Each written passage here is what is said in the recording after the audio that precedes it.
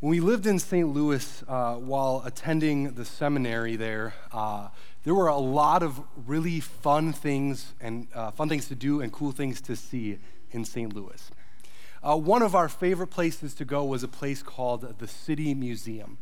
And it's kind of difficult to describe it, but if I had to, I would say it's kind of like a playground for adults as well as kids. So there was a lot of things to do there. It was an old, 7-story building where they used to make shoes, and they renovated it and turned it into this amazing place. A few of the things that I remember from there, on the roof, they had a hollowed-out airplane that was suspended, and you could climb through it. Here's a picture of that. They also had a Ferris wheel on the rooftop of this 7-story building. Then I remember seeing they had a slide that went from the 4th floor down to the 1st floor. It was pretty cool. They also had slides that when you went down them, you didn't know where you were going. Made groups kind of interesting, coordinating where to be.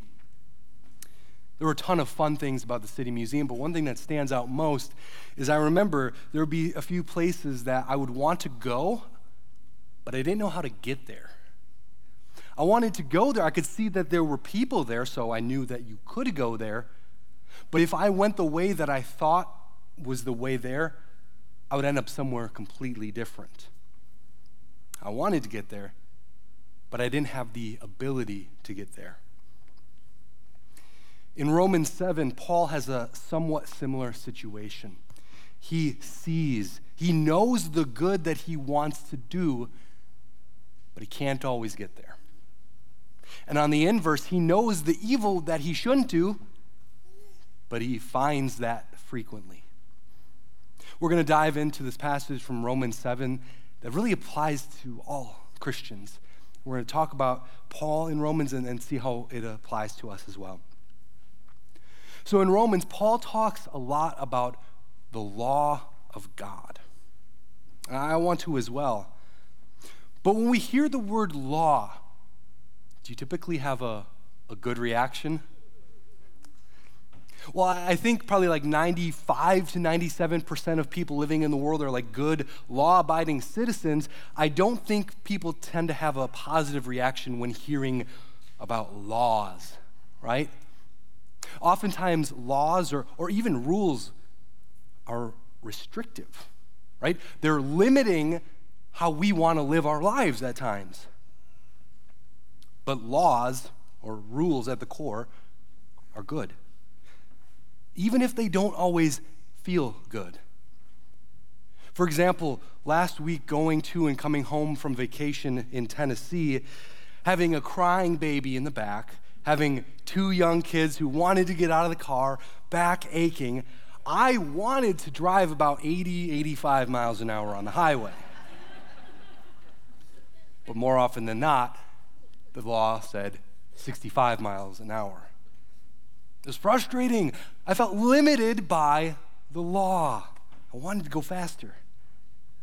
Now, if you've ever been running late or been on a trip, you probably know this as well. What about God's laws? They can feel restricting and frustrating at times, right? And that's a common criticism you hear from non-Christians.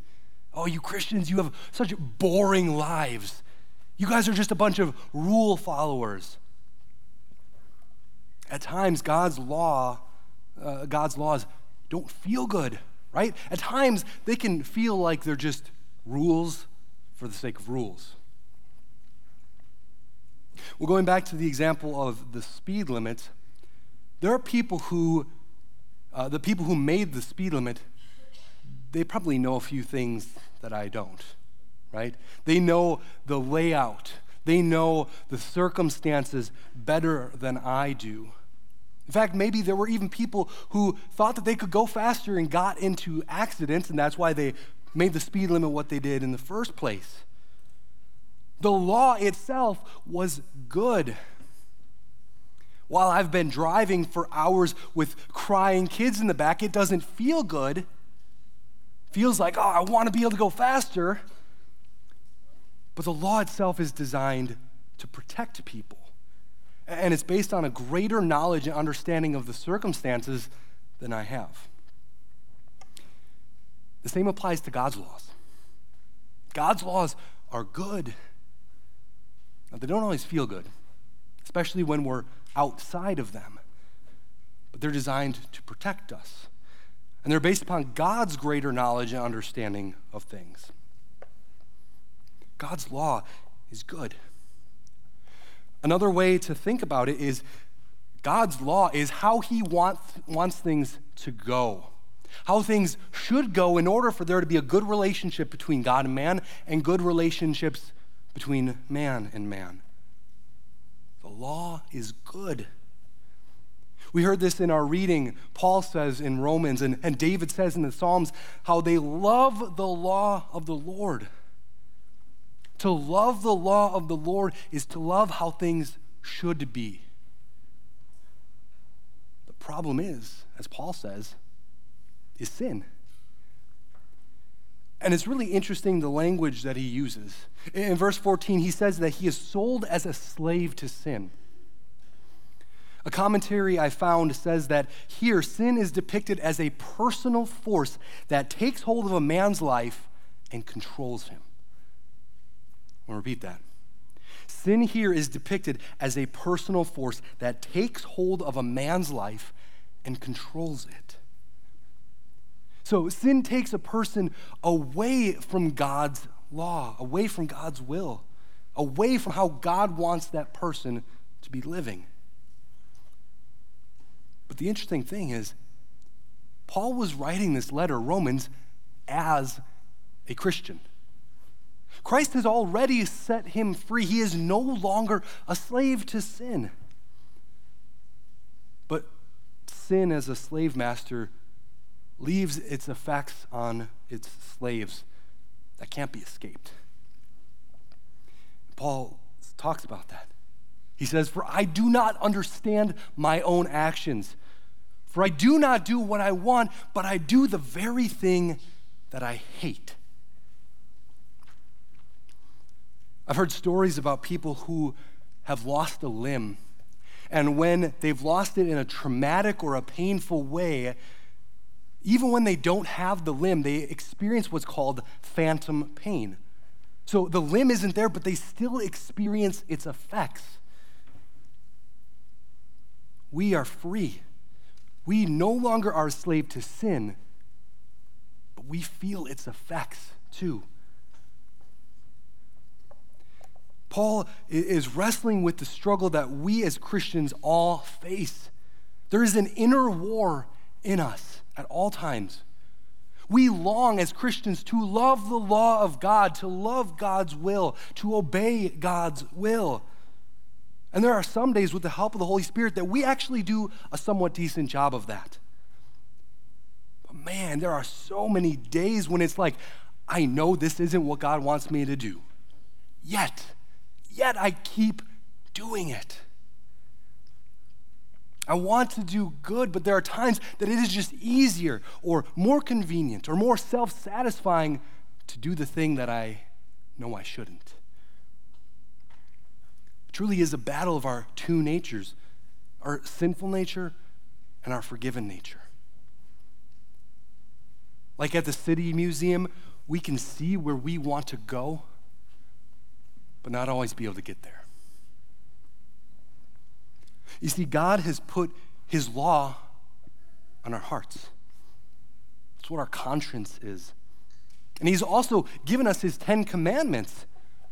We know the will of our Father. But let me ask you this. Have any of you ever done something wrong that you knew was wrong? Or have you ever done something more than once? More than twice? 3 times or more? I mean, that doesn't seem to be the actions of someone who knows and loves God's law. We know God tells us to keep him first. That's his very first commandment. We know that. But how often does our phone become our God? The thing that we delight in most? the thing that we go to when we get bad news, the thing that we go to when we are in times of need or when we've had a long, hard day. We know the third commandment. God tells us to rest our bodies, but also to find rest in him. We are to love God's word, not hate it. Yet how often is it that when our schedule starts to get a little bit squeezed, time with God is the first thing cut? Whether it's in prayer, in his word, or being in worship. We know the sixth commandment, respecting God's gift of sexuality. We know we're only supposed to have eyes for our own spouse, or if we're not married, to wait for God's timing for a spouse. But it can be so easy to let an innocent glance turn into a lustful gaze as someone attractive walks by. We know the eighth commandment, protecting the gift of a good reputation. We are called to defend our neighbor's reputation. But man, there is something so exhilarating about being the one to share that juicy, hot gossip. These are just a few examples, and they don't begin to touch the surface of how we regularly break God's law. And that's just on the negative side, but what about the good that we desire to do but fail, right? Failing to help someone in need, failing to stand up for those who are having injustices done against them, failing to speak the truth of God's word in love. I think we can all relate with Paul when he says, "Wretched man that I am." Paul, as well as us, have been set free from sin, yet we still see the effects of sin in our everyday life. This is a conflict that we as Christians deal with. Maybe you've heard this Latin term before, simul justus et peccator. This is something that Luther talked about. It means that we are simultaneously saint and sinner. So that means every day of your life, you are 100% a saint, but you're also 100% a sinner. All the time, every day of your life. I mean, this whole section of Romans 7 is a lot of bad news, right? It's a lot of looking at yourself and realizing, I don't measure up. God's standard is way up there, and I'm way down here. In verse 24, Paul asks, who will rescue me from this body of death? In other words, who is going to rescue me from sin? And after a whole chapter of bad news, there's one verse of good news. Verse 25, Paul says, "Thanks be to God through Jesus Christ my Lord." That one verse is the answer to all that bad news, to all the despair, and to looking at all of your failure. Thanks be to God for Jesus. Jesus has freed us from our sin. So even though we fail to do the good that we know we should and we do the evil we know we shouldn't, thank God for Jesus. And so as Christians, we deal with these two natures. Our sinful nature, which is opposed to God's law, but then our forgiven nature, which creates in us the desire to love God's law. Both of those are true at the same time. There's a tension. But thank God for Jesus. Not only has he paid the price for our sin, not only has he kept God's law perfectly for you, but again, he also brings you to the desire to do and follow God's will. So as saint sinners, you will have days where you do the evil you don't want. But there will also be days that, with the help of the Holy Spirit, you actually do some of the good you want. But I'm going to let you in on a little secret maybe you've not heard before. You will never have a perfect day in your life. Not one day will you have that is perfect. But thank God for Jesus. He saved you. He works through you, even though you will never have a perfect day in your life. Here are the two main takeaways. First, Your sin, whether it is done unknowingly or you do it willfully and intentionally, when you bring them before Jesus, are forgiven. No matter how great, no matter how egregious, they're forgiven. Second, you are simultaneously a saint and a sinner. And your sinful nature will not leave you alone. You are going to be fighting the temptation to sin every single day of your earthly life. But you're also a saint. And God has given you his very will in part to fight and resist the temptation to sin, to do the good that God would have you do. So fight. Be in prayer that God would help you resist the temptation to sin. Be in his word so that you may not only learn to better love his word, but also to love his law. Hate your sin so much that when you break God's law, it breaks your heart. Seek to do the good that God would have you do. That is how you fight against your sinful nature, by relying on Jesus. Thanks be to God for Jesus, who frees us from our sin, who gives us new life, and gives us the promise and hope of eternal life. Amen. Lord God, we do thank you for Jesus. Lord, if it was up to us, we would have no hope. God, we ask that you would help to strengthen us to seek to do the good that you would have us to do and to flee from evil, to avoid it like it is the death that it is.